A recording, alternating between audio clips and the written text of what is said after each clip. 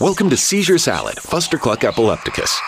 A salty, slightly cynical conversation about epilepsy, neurological disorders, and occasional random tangents. Together we explore the synaptic jolts that short-circuit one's world and the mental and emotional fallout that comes from them. And if that sounds heavy, don't worry, we don't take ourselves too seriously. And now, Seizure Salad with your host and electrostatic meat sack, Micah B-Side. Welcome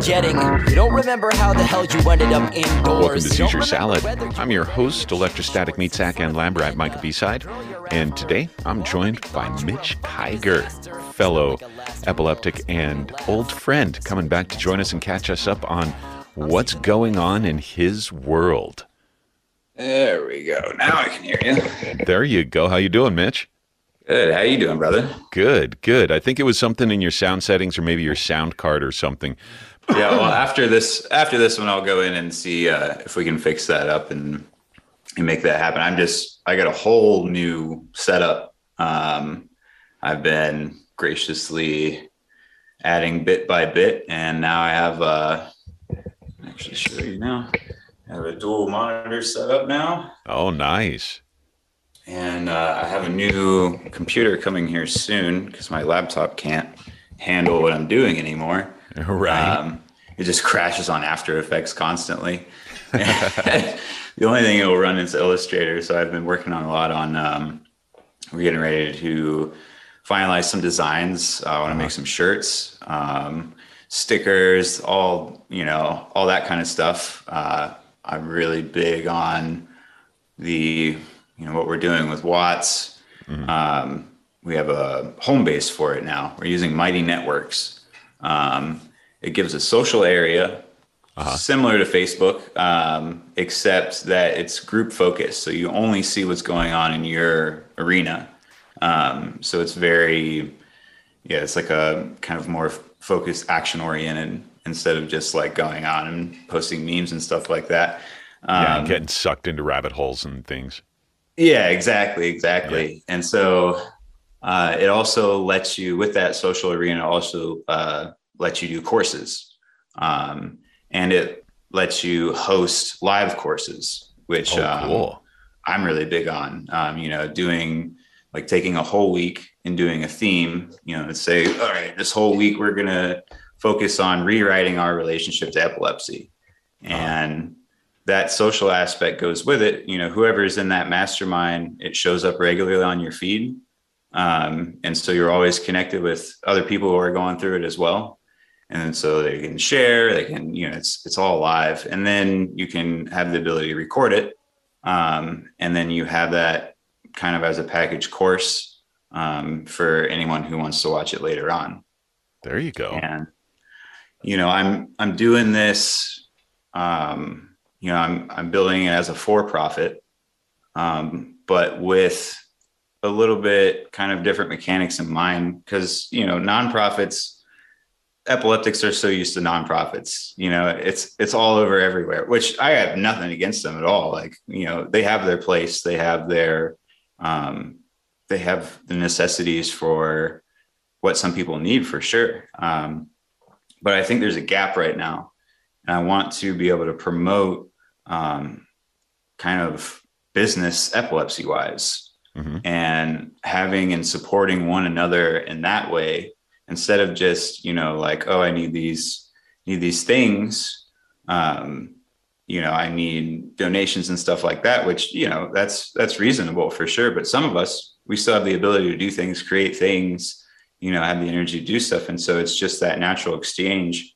But I want to build it in a way that, like, let's say you buy my course, there's always a percentage that goes straight into a fund to where everyone has access to, and everyone can vote on what that fund does. Okay. So if there's a certain member that needs something, we can, vote to send them the funds. And it's all kind of, what's the word I'm thinking of? Not unanimous, but it's all anonymous. Okay. Yeah. So you don't know who's voting for what. Yeah. Right. And it's not like, it's just on who to help or what to do. And, or if there's a specific mission in mind. A lot of mine is I want to, once the main goal is to bring people through and to help their mental, physical, and emotional well-being. That's number one. That's what we're all here for. And I have so many different things, that it's just giant toolbox full of stuff that has helped me throughout my journey. And now to be able to come back and share it, and doing it in a way that isn't just like pouring information down, someone's throat. It's more in a way of walking on the path with that person. And when they run into something, is to be more of a guide and to say, okay, what if you try it this way, and give them different thought processes of, all right, this looks like a bad thing, but what if we can turn this bad thing into a great thing? Mm-hmm. And, has not so many people get asked that. You show up at a bad thing and someone's like, oh, I'm so sorry. Yeah, it's okay to be sorry, but that doesn't do anything for any of us. Right. Right.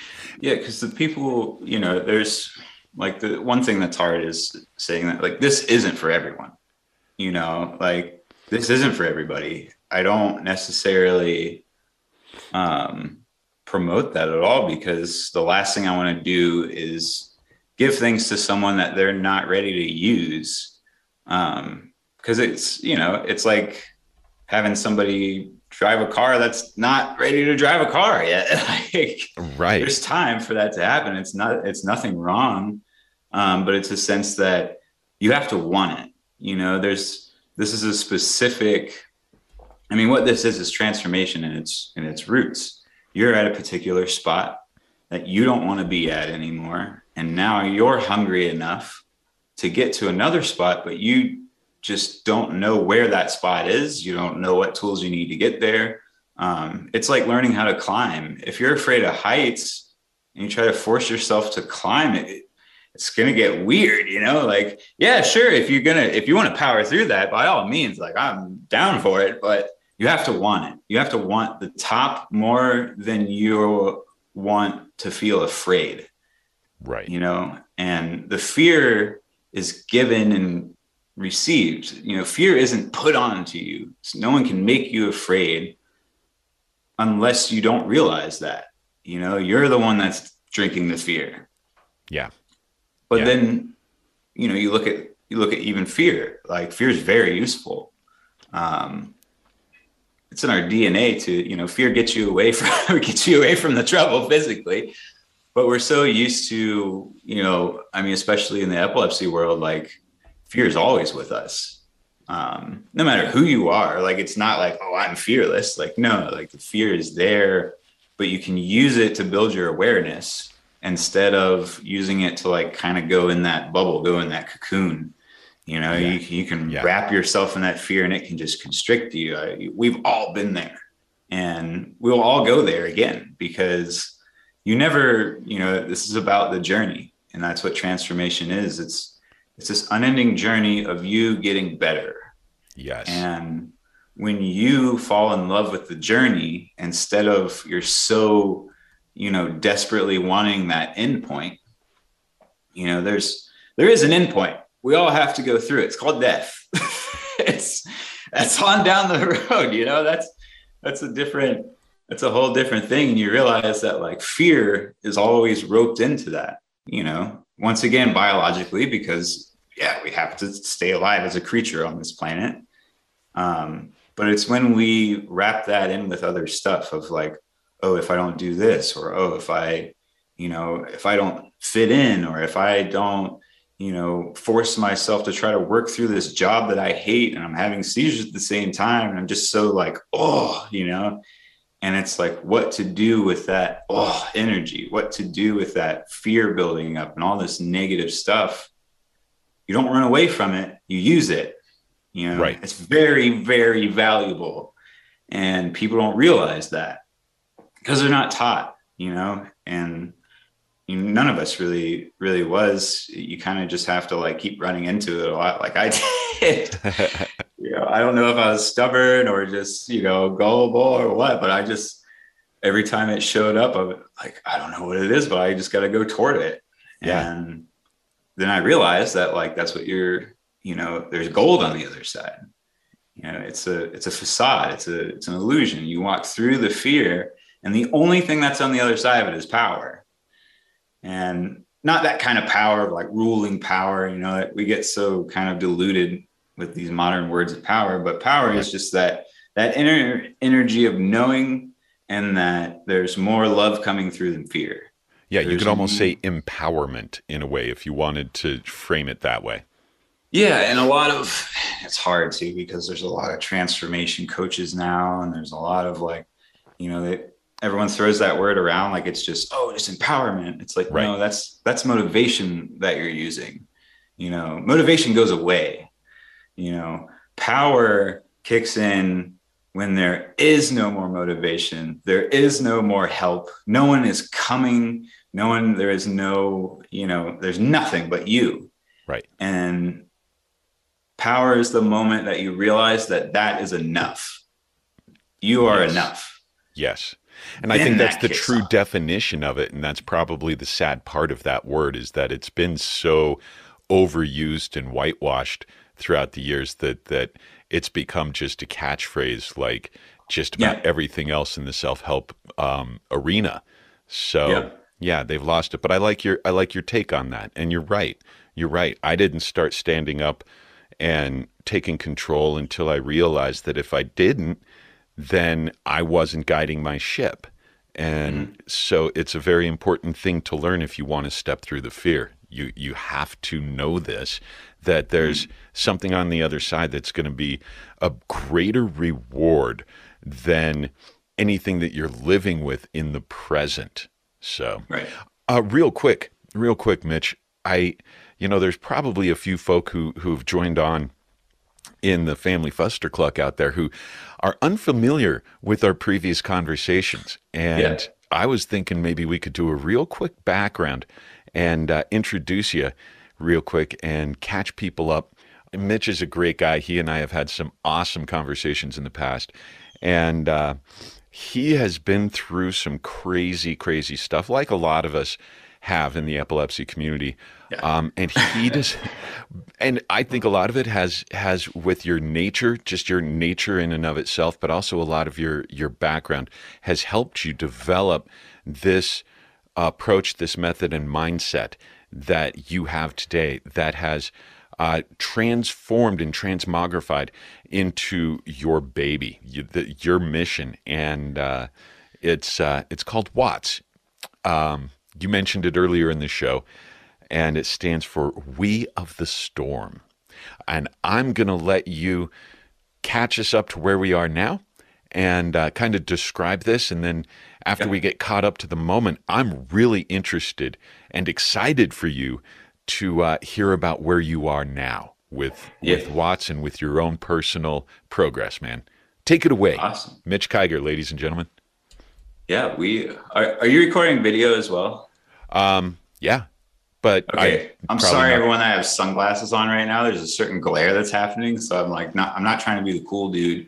I just want to be able to see the video. The sun will go down soon. But Watts. We of the Storm. It is at its root, it's a network.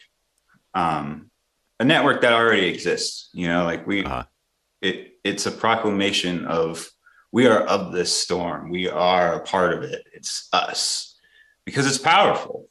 It's got the power to completely wipe out a human body. Yeah. And I think Watts is taking that aspect of you have epilepsy and kind of throwing away that, because epilepsy just seems like this third party. It seems like something else is there, like you have the flu, this isn't something that we have. This is just our energy. This is how our energy is. Mine sometimes erupts so hard that it has the ability to, scramble a human brain. And that's okay. Does it feel okay? And is all this other stuff? No, it doesn't. It's a very wild aspect. And it's like trying to learn how to ride a wild dragon in a sense. And so Watts focuses more on the person. It's not how do we get rid of epilepsy. It's how do we empower each other more to be able to take positives out of it. You know, yes, we want there to be a cure. Yes, there's a lot of stuff on the medical side. And that's just the thing. There's lots of stuff on the medical side. There's lots of stuff on the doctor and the medication and all of that stuff. And there's less about the lifestyle side, our day-to-day, our family, how people see us, the stigma, how we communicate. Do we hermit ourselves? Do we, you know, are we overly protective? Are we, you know, there's just these different aspects of our lives that aren't really focused on, especially if you're newly diagnosed. If you're newly diagnosed, you don't know anything, and you don't have the energy to really want to know anything. It's usually up to the parents. It's up to something else. And so this is here to be able to be that landing spot for someone that goes, what do I do? As well as people who have had it for a while that are ready to go to that, you know, to that next level of like, okay, I'm tired of being the victim. I'm done playing the role of being a victim. What do I do now? How do I change this? And transformation is that's my bread and butter. And that's what this is all about. Taking something from one thing, doing a process to bring it into something new, and then over and over and over and over and over and over again. You know, there's never, like I said before, there's never a place that you get to. It's learning how to key in that process and being able to ride that wave. Are you going to fall and are you going to fail? Yes, that's part of it. You must fail to grow. That's just there. You know, the fear of failing, you start to lose once you see how valuable the failing is. And I think this is a network that is, you're free to fail. You're free to mess up. You're free to come in and ask any questions that you want possible, you know, from any aspect. Nothing's dumb, nothing's stupid, nothing is off course. It's a place to where if you're just having the most rowdy day ever, you can plop down and be like, I need help. And receive help in a way that is powerful. Yeah. You know, not just from me, but other people in the group, other people that are going through similar stuff. I mean, there's nothing more powerful than seeing someone else that's going through exactly what you are and then just communicating about it. Just that little simple thing can do wonders. You know, because a lot of the stuff in epilepsy too is that loneliness. You feel so alone all the time. Huge. Yeah.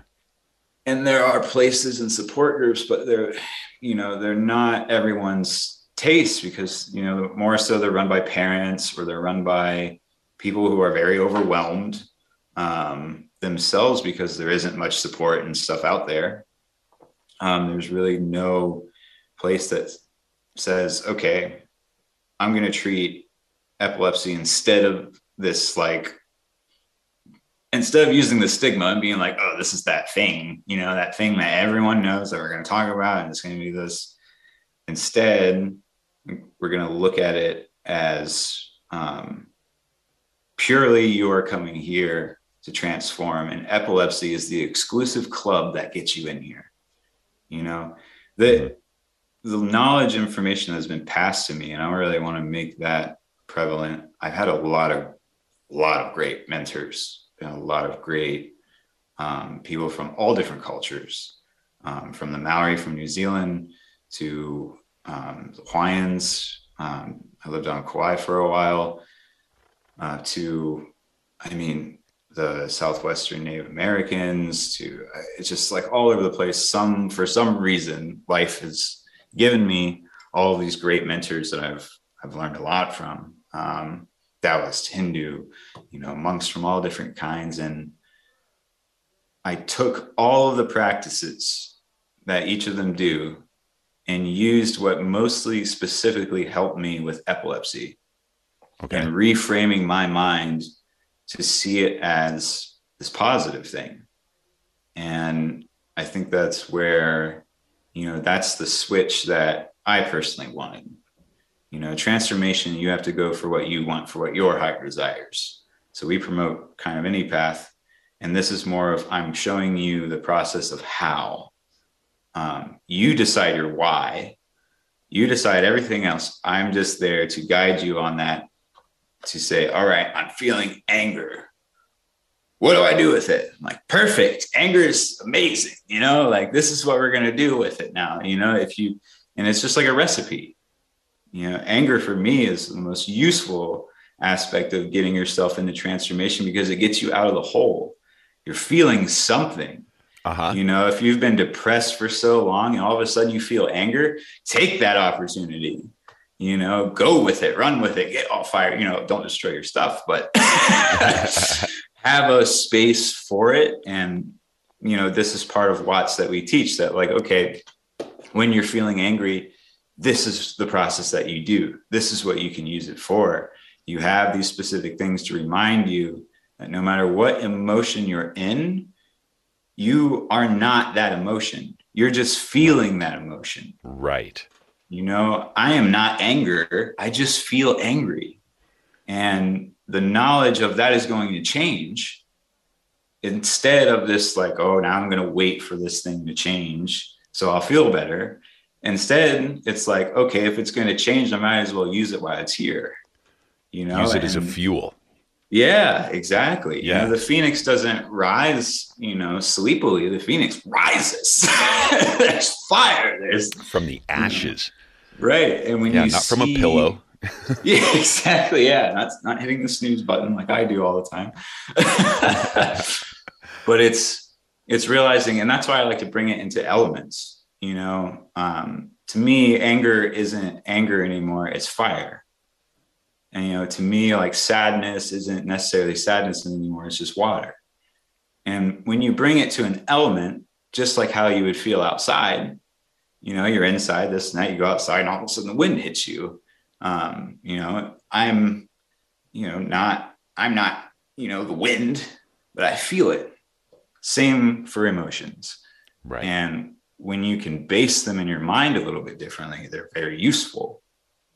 And so what you would normally see, this stack of negative emotions and feelings that you used to run away from, now you see it and you're just like, ooh, yeah, this is amazing stuff. Because when you mix it, you never want to, there's always those two pillars, or what we call good and bad, or, light and dark, this and that. It's all part of the same thing. They all have the same chords. Mm-hmm. It's like a guitar, each side has to be there for the chord to exist. And wherever you hold it at that particular side, that's the notes you're getting.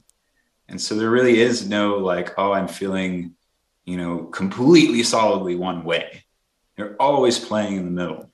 Yeah. And when you start to realize that, then you can start to learn the chords, learn the tunes, learn that, oh, if I'm feeling this way, I can use it to be able to improve this in my life, that in my life, or just to feel, I've had some friends and stuff pass away recently, and it's just like, sometimes you don't need to do anything else but feel, right, and have respect.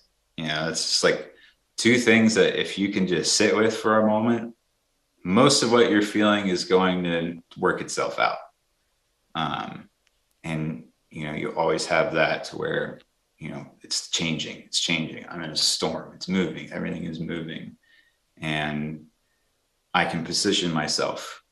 And, just like if you're sailing in a storm, you can get through it. You just have to be at the right spots, the right time.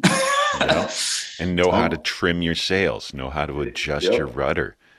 Exactly. And I think that's at the core of it. That's what We Are the Storm is. Nice. I'm a plethora of things, a coach, a mentor, I am what I need to be in that moment for that person. I'm very flexible, and that's what I call a navigator. I'm a navigator for that person. Mm-hmm. I'm not your captain. You're the captain. You tell me where you want to go, and I'll let you know the plane of how we can get there. You're going to have to sail the ship, but I'm going to let you know what it looks like. And eventually you won't need me anymore. And eventually you'll be teaching me.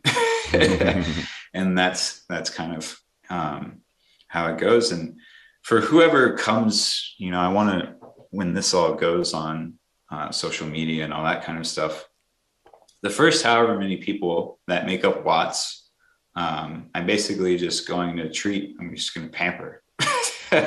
You're the core group, you're the OG group that help me start this, as well as I'm going to help you in a sense. And I want to, even if it's, one person, 5 people, 20 people, I don't really care in that sense. I'm going to give you everything. No matter how many people are there, I'm giving you 110%. Yeah. So you're the only person there for the first month or whatever. Yeah, jump in there. Undivided attention right there, man. Exactly. And I want to make it so, there is going to be time on social media, but most of my time I want to spend in that group because that's where the focus is.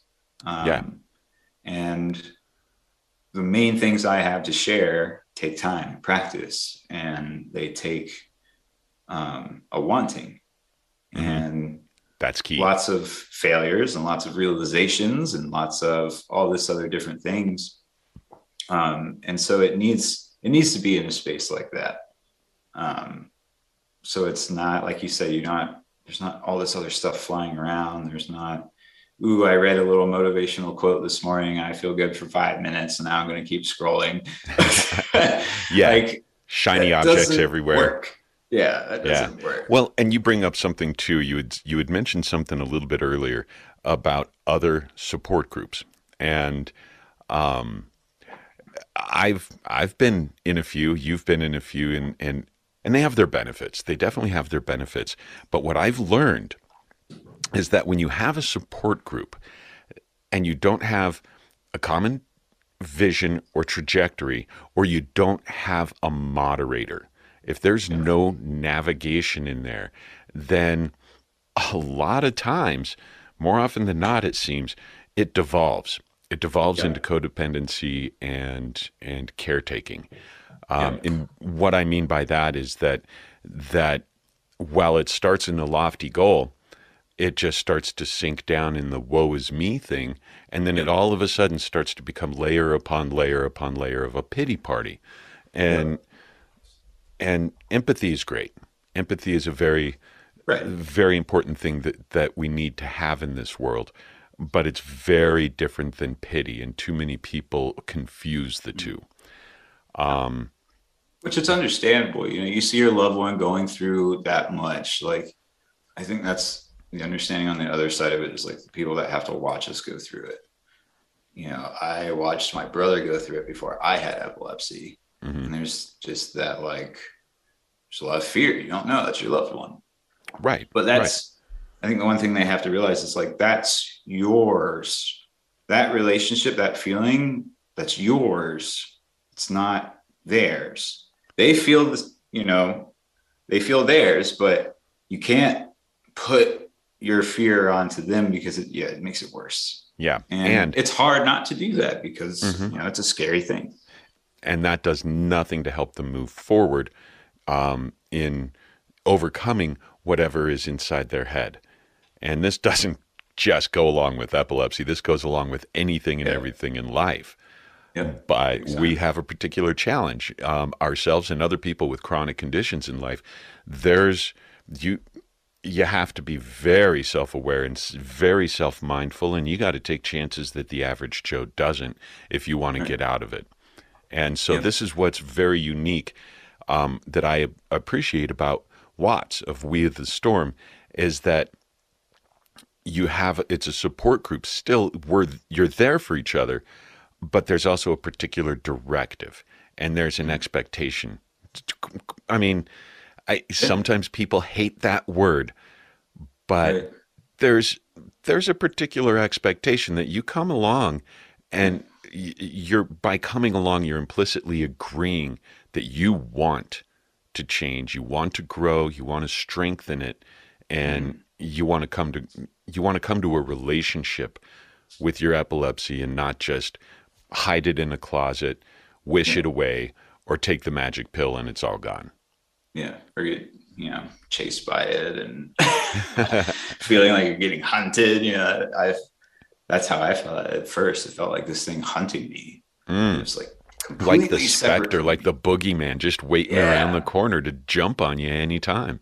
And it's that thing where like you could never see it because it's always behind you kind of thing. And I would just be like, I'm like, this is not helpful at all. If I have to have them, I might as well try to figure out how to have them in the most useful way as possible. Can it even be used as a useful way? That was my original question. I'm like, can this be useful at all? If not, cool, whatever, here I am. But if it can, why not?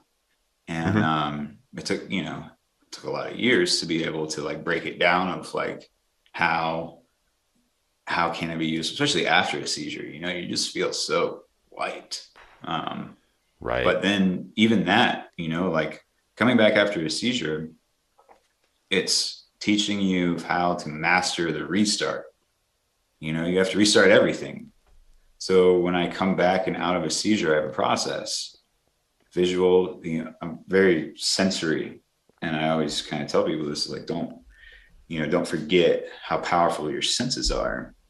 So when you come back, don't try to do what you're doing before, that's gone. To me, that feels like thousands of years ago, even if I only have a seizure for like 5 minutes. Yeah. I come back and that's gone.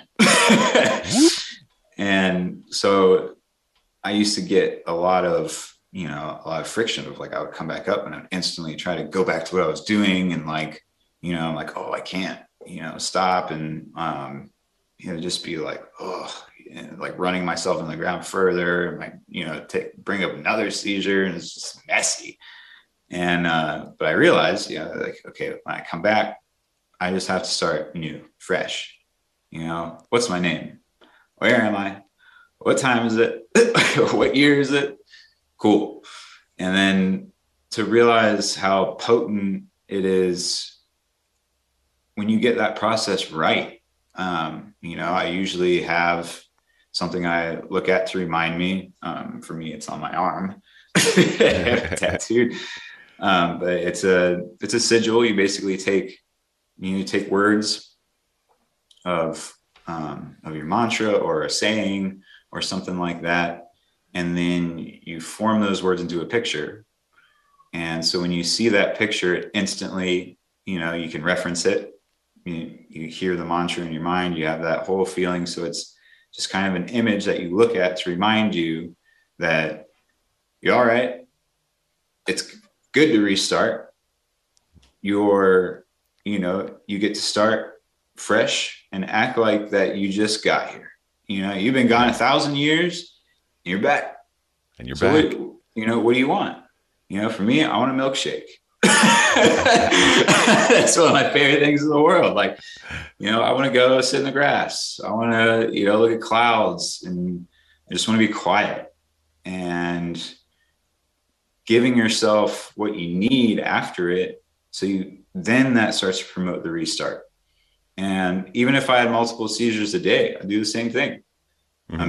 I'm back again. You learn how to keep doing it to where it's not this exhausting restart. Like, oh my God, I can't believe it happened again. All of this. Because for me, once I step out of that zone, once I'm out of that, kind of that aura or out of the seizure, I'm out. Kind of the last thing I want to put on my mind after the seizure is the seizure. Yes. Like when I'm out, I'm out.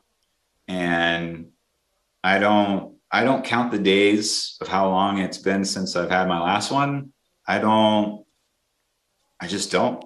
I don't like it's part of me now. It's not this third party.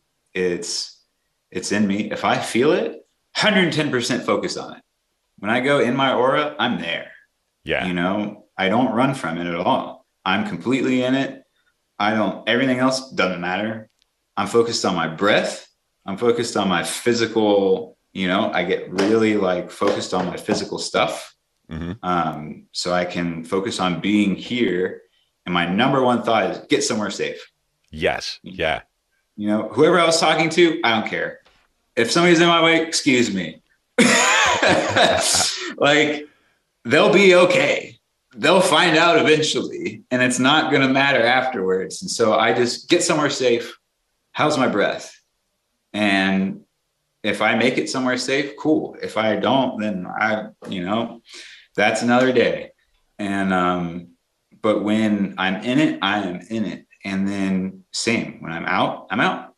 And that's my personal relationship with it, because then it used to be vice versa.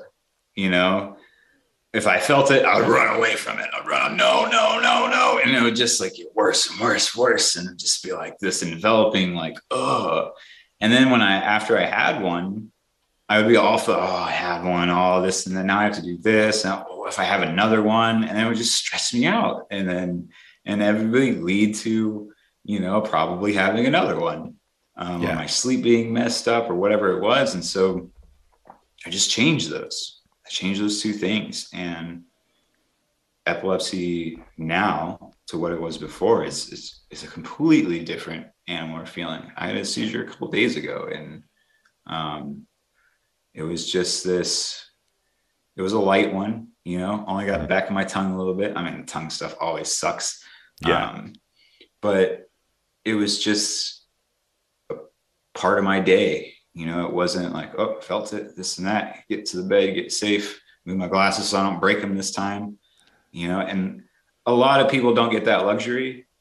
A lot of people have the instant ones, which, I have simple and complex partial seizures that that will evolve into grand mals. So, okay. I'm very aware that everybody else has different kinds. Some, like my brother, he's instant.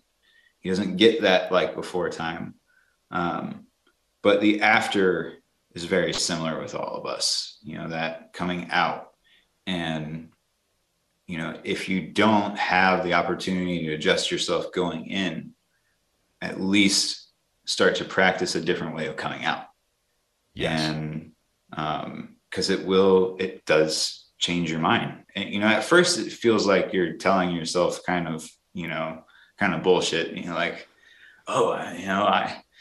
I'm going to focus on what I love here. And it's like, I don't love anything here. This sucks. I feel awful. I threw my back out. Like, I don't even want to be here anymore. And so it kind of feels like this imposter syndrome, of like, I do not feel powerful whatsoever. And that's okay. That's going to happen. That still happens. But it's not tuning into that too hard. That can be there. That can play in the background. Just don't put all your focus and your energy on that. Don't hold on to that. That's why you look at, the sigils or the images or your mantras or something that brings you back on track. Right. And it's not necessarily a bad thing to feel like an imposter here and there in the early and especially in the early times when you're learning how to do this.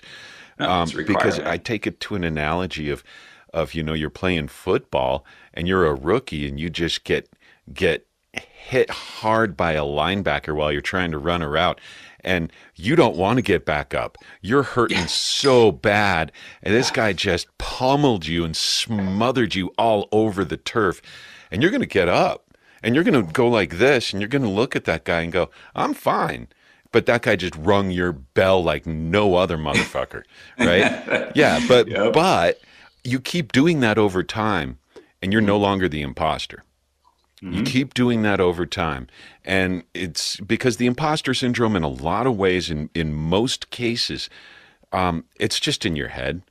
It's just you doubting yourself. Yeah, and you absorbing other people's doubts. When we were little, people told us we couldn't do stuff because they couldn't, or they didn't believe they could. And so we download that so much to where we get here and like, well, now I have this, I can never do that now.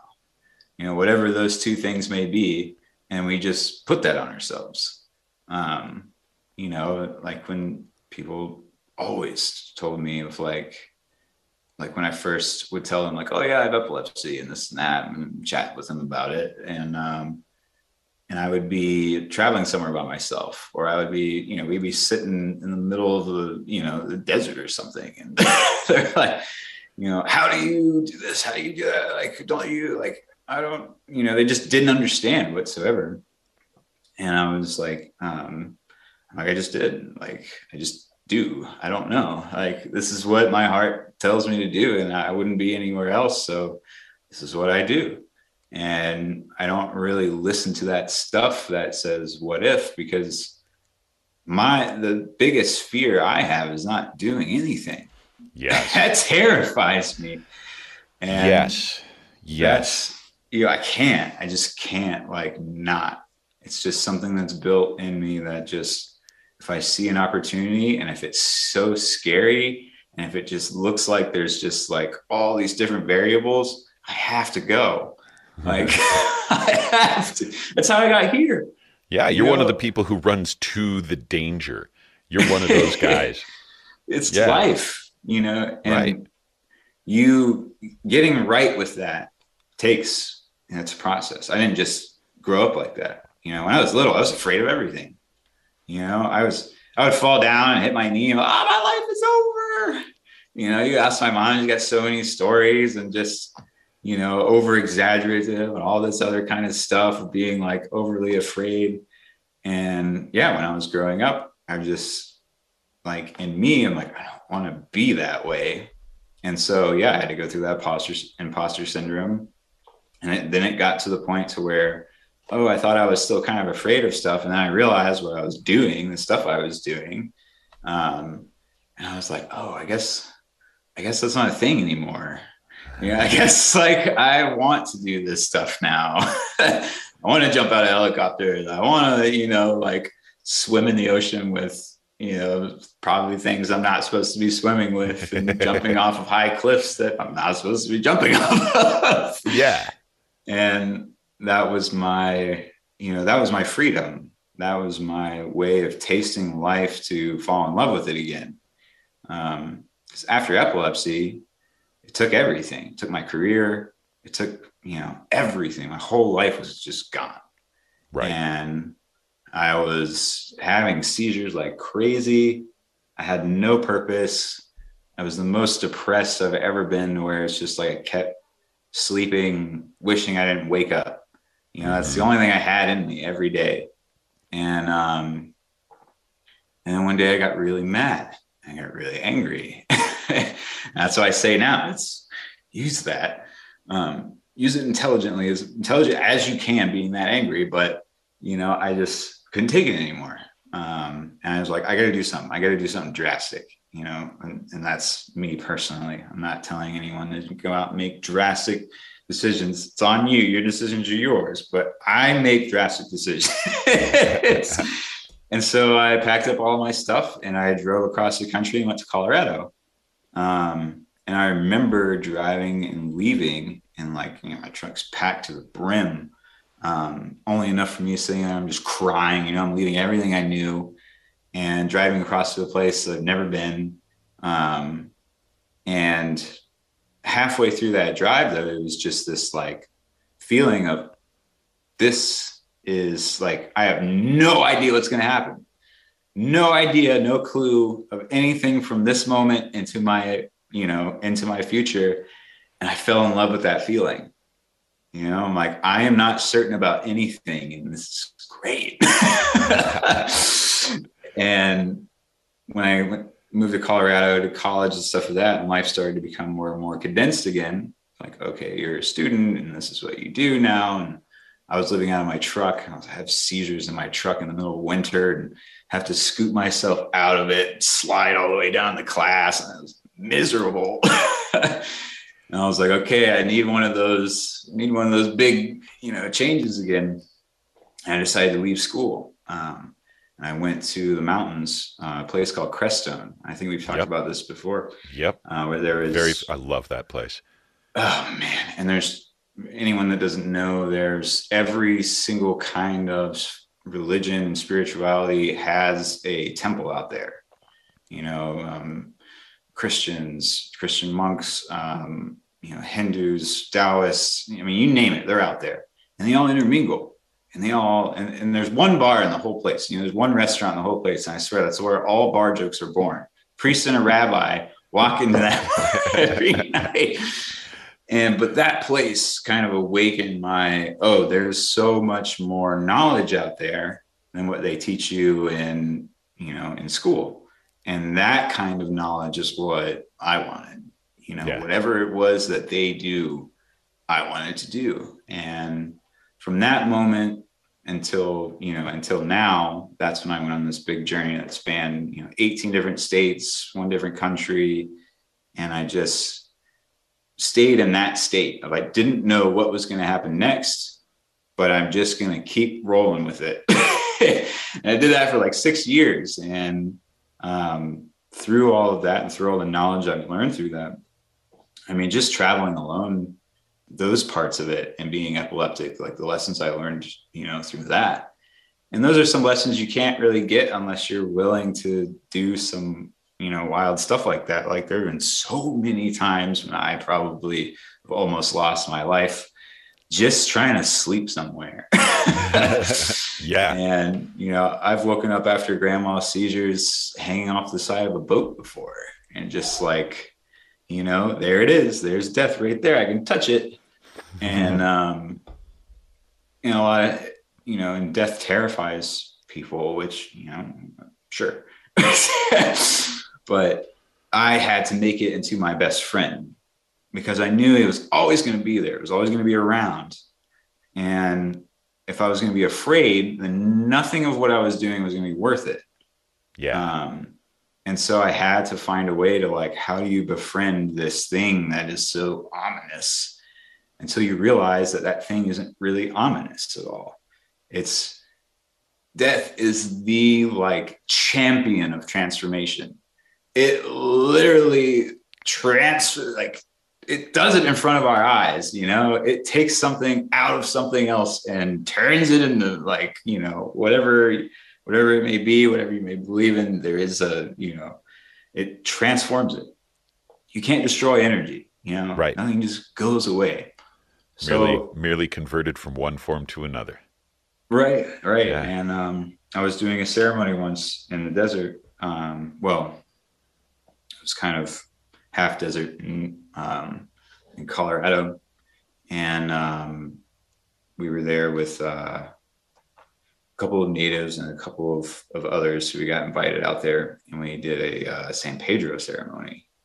And when I went into that's when I met death in a form. I walked out away from everything else, and full moon that night too. It was a beautiful night. I went and sat on a rock, and I just walked out, and it was just, everything was dark besides the moon. You're in the middle of this forest. And so, of course, your senses are awake, and you just feel that kind of fear. And I was like, all right, go until you feel the most fear, and then sit down. And then so I walked, and I was just feeling it. I feel the most fear. And I sat down on that rock. I just took a deep breath, and I was like, all right, what am I so afraid of? And I just had this feeling of this deep vastness thing sitting next to me. And it was just having that conversation with death in a way that wasn't this Lord of the Rings type conversation you think you're going to have with something. It was just a normal conversation of just I'm like your best friend that comes and picks you up when you're done. Yeah. Oh, okay. That doesn't seem too bad. And that's the relationship I started to develop with it. You're my best friend that comes and grabs me when I'm done. And when I'm done. I don't, that's fine. So, and that allows me to live. That allows me to focus on life. And, I don't go out on these big journeys and everything, just going out. There's a process, the people who I travel with know what to do. The people around me always, I freely talk about it. Even the new people I meet. Some people try to hide it. I'm the exact opposite. Because the more people I talk to about it and the more they hear a different dialogue about it, that's how we can change stigma.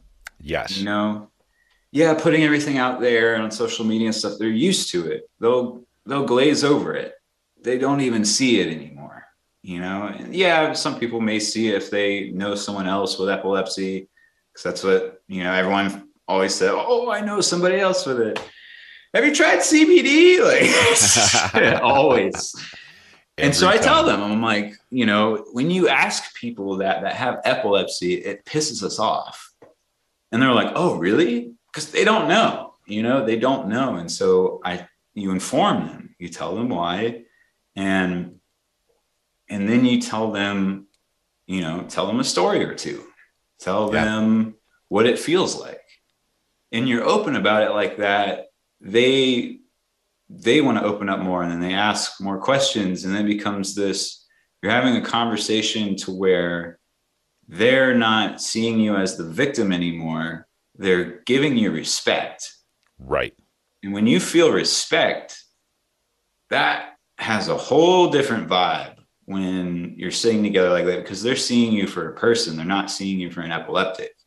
Yes. And when that happens, stigma changes. That person will go, and if they meet another epileptic, they'll treat them with respect, you know? And I think that stigma starts with us. We get rid of that stigma with us. We get rid of it with them, because they see us in a whole different view. And, you know, I don't shy away from it. Because it's kind of a pride. Like, you know, I get up and do what you do. And I woke up this morning in a pile of my own blood. And I still did what you do. And I work 2 hours more. Like, you know, there's just this little pride of, like, we chose life on hard mode. Give yourself respect for that. You know, this isn't, yes, our previous lives were taken from us. There is things that we can't do and some things we can't experience, but you know what? This is what we got. And if this is what we got, it's not only making the best out of it, but utilizing it to the point to where it's satisfying. It's more satisfying to get respect from the things you've been through than someone going, oh, I'm so sorry. Oh, God, yes. God, yes. Doesn't do anything, bro. It repels me. If somebody comes at me with victims, I'm out. I'm good. It's not like, we all know. We are all sorry for each other. That's just how it is. Like, yes, I feel bad for you. I don't have to keep telling you that over and over again, because we know we all feel shitty for one another. You know what the sorriest thing about this is, sir? When people like you say, I'm so sorry. Yeah. That's the sorriest fucking thing about it. Yeah. I know. And it's just so like, and it makes it even more demeaning of like, and it like, thanks, I guess, but that didn't do anything. Instead of somebody saying, you know, like going through all this and stuff, to be like, you know what? Mad props to you, because you're still here. Mm-hmm. Like, I can't imagine going through that. And I see you go through it, and I fucking give you respect, because, you know, and whatever you need, I'm here, kind of thing, because that's what you do for someone you respect. Yeah. And, you know, like I climb, I do rock climbing and stuff like that. And the guy who I climb with, he just became an instructor. And so I was working with him on, you know, what we do in case I have a seizure on the wall, you know, and I train him. You know, I'm seizure first aid. And it's this fact that, like, not only should you tell somebody else, but you should train them, you know, especially your friends, especially people who are with you, because then they don't feel that fear of like, oh, what happens if we take him with us and something, you know, this and that, where vice versa. I know if I go to a show with my friends and I have a seizure, I know I'm protected. I know they're not going to let an ambulance take me. I know that it's very useful to have friends that know what to do around you. And so, yeah, train them and do it in a way that is, you're training them. And and it's not this demeaning thing like, oh, well, when I do this, like do it in a way where it's like, yes, I have seizures and that's all right. And if you don't want to be a part of it, that's fine. Yeah. Like I know for a fact that if I'm out with any of my friends, I'm safe. Same thing with my caving. I know Yeah. now I can't go too deep into a cave because it's a matter of putting them at risk for rescuing me if Exactly. things, but that is one of those, like you were saying before, there are certain things that we may or may not be able to go, maybe able to Right. do it to a certain level, but maybe not the extreme level that we used to. Right. But God bless my caving buddies. It's the same thing like what you're talking about. They stepped up. They stepped up and said, what can we do to help you get underground again? What do I need to know to make you safe so that we can go back out and play? Yeah. And when you have that, then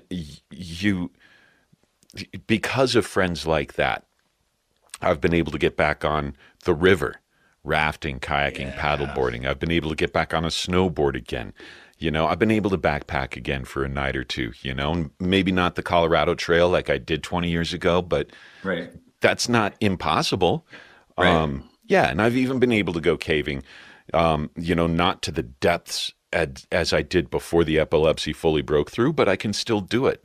And I've got a crew that understands, that supports me. And like you said, it wasn't this pity thing like, it was like, cool, it's just a seizure. It's not, it's not gonna destroy you. It's not gonna break you. We've seen you come out of these before, so we know that this is what happens. And sometimes if other friends and even family members could take on that approach, then other aspects of your life could even be that much better.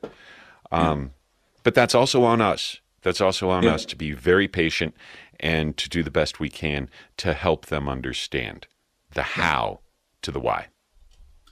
Totally. And Yeah. I think that's why we need that support within. Like, Watts is trying to develop that way. We have more energy to be able to show them in that way. Because if they're the only people we're around, then it becomes this like, I don't know, like, oh, I need a break from that, or like, oh, I gotta do this and that, and kind of like tiptoe my way around certain things, and you're just too tired to even like deal with any of it.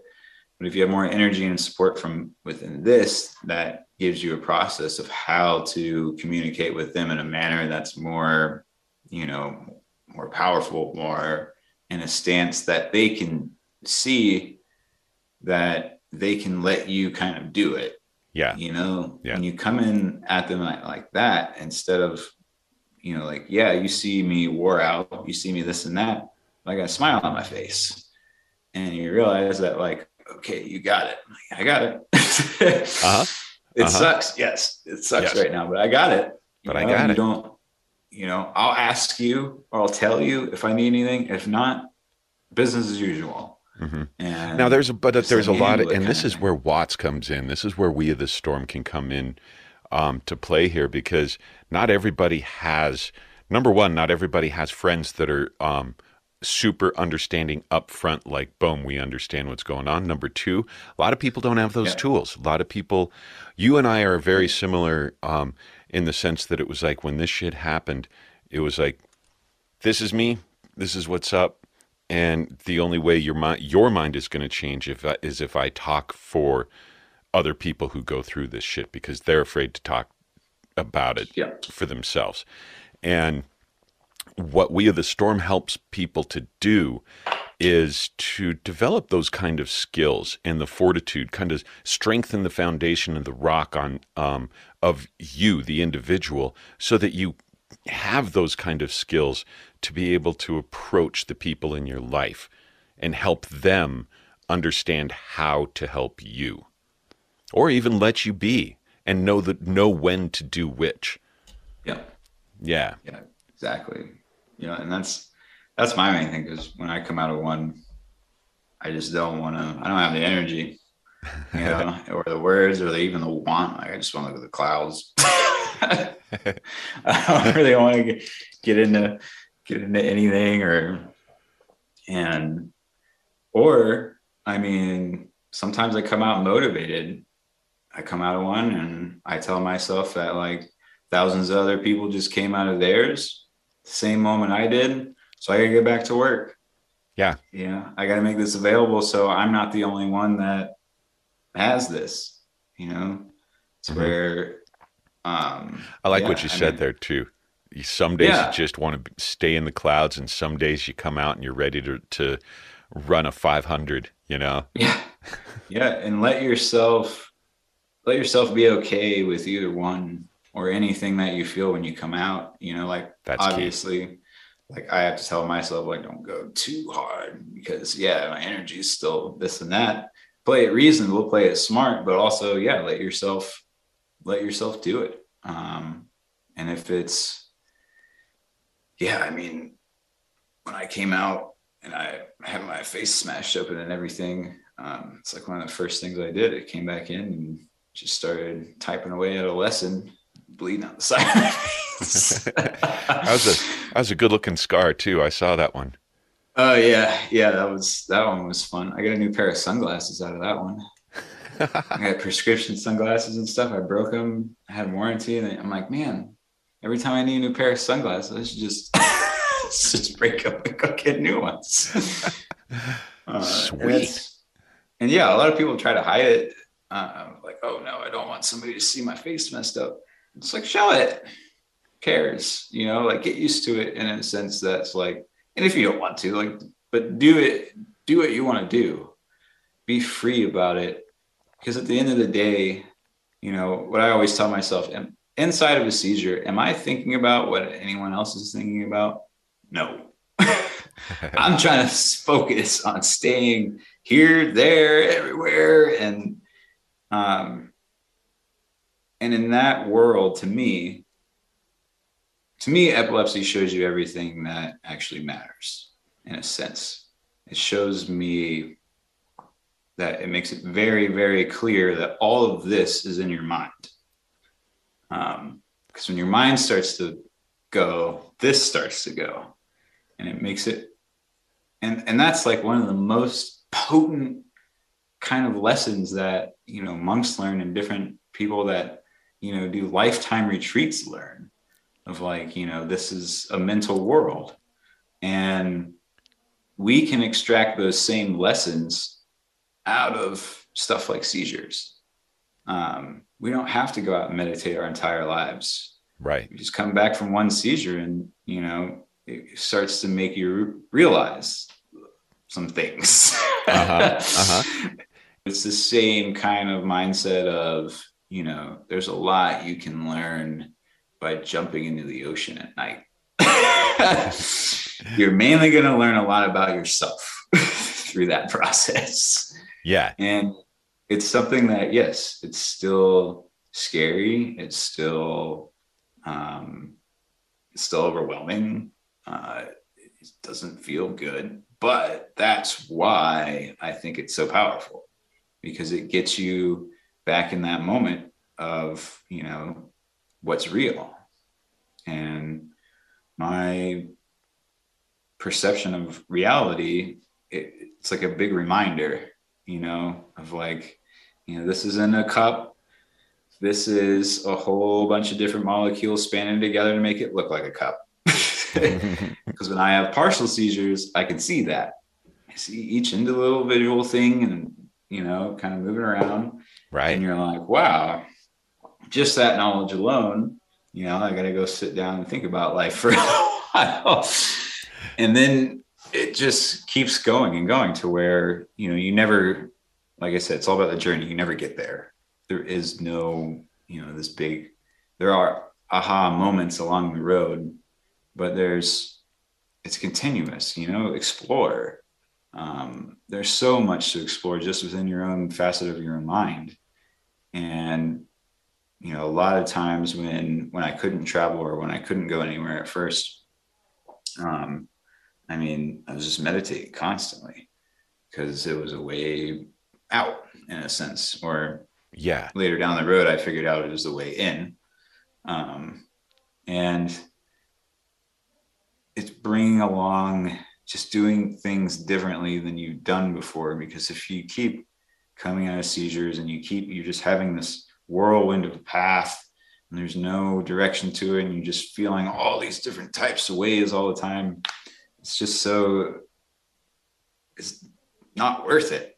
It's just not worth it. It's not worth your time. Not worth your time. You're way much, one of the big things about Watts is I believe there is so much untapped potential inside of somebody that they don't know, that sleeps dormant within them. Their real power, their real influence, their real, whatever they truly are. I believe this. Yeah, I mean, some people it's not dormant, obviously, but there's this untapped potential that I think lives within each person that has these types of conditions, because it's not making you weaker. That's for sure. Yeah. And when you realize how much opportunity you have with it, and, those negatives that you can take advantage of to make moments and the great moments. I mean, life can be way different, and it would be you making it different. I think that's where what I really want to dig into Watts is that you're doing this. I'm providing the space and this whole thing, the direction and navigation, like you said, but it's very adamant that you are doing this. Like it's when you're letting somebody go on the bike and they're riding, but they don't realize you've let them go yet. And they turn around and you're just like way back there and you're like, you got it. And, then we try more and more stuff. And it's not this, I still fall all the time. I still get, I still have my dark moments. I still have these things, but they don't loom around anymore. They're not here for months, they're here for hours. Yeah. Or maybe. And because you're chasing it, you're like, what am I not seeing? What are some negatives that are there, but I'm not like physically looking at, because I know that these are little things that are going to get me somewhere else or get me a boost. And especially if you're like have a lull period where you're just like not sure what to do, just every day is kind of blending into the same day. Like, yeah, that's a dangerous spot to be in for anybody. Right. Because this is life. We got one opportunity, one shot at it, and we're not alone. There's millions of us.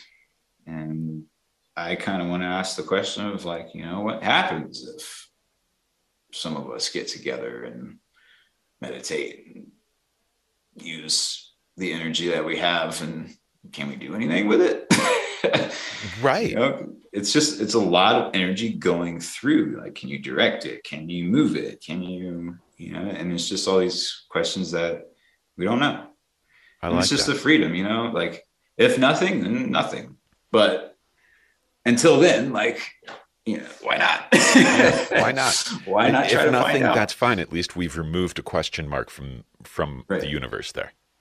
Exactly. And because my first question to myself was, can I use this in some way to promote my life? Can this be some way where I can use this? And, that's when the kind of beginning ideas of Watts were starting to come through my mind. Because obviously, like, if I'm going to use it, like, I might as well use it to help other people. If I can figure out how to help myself.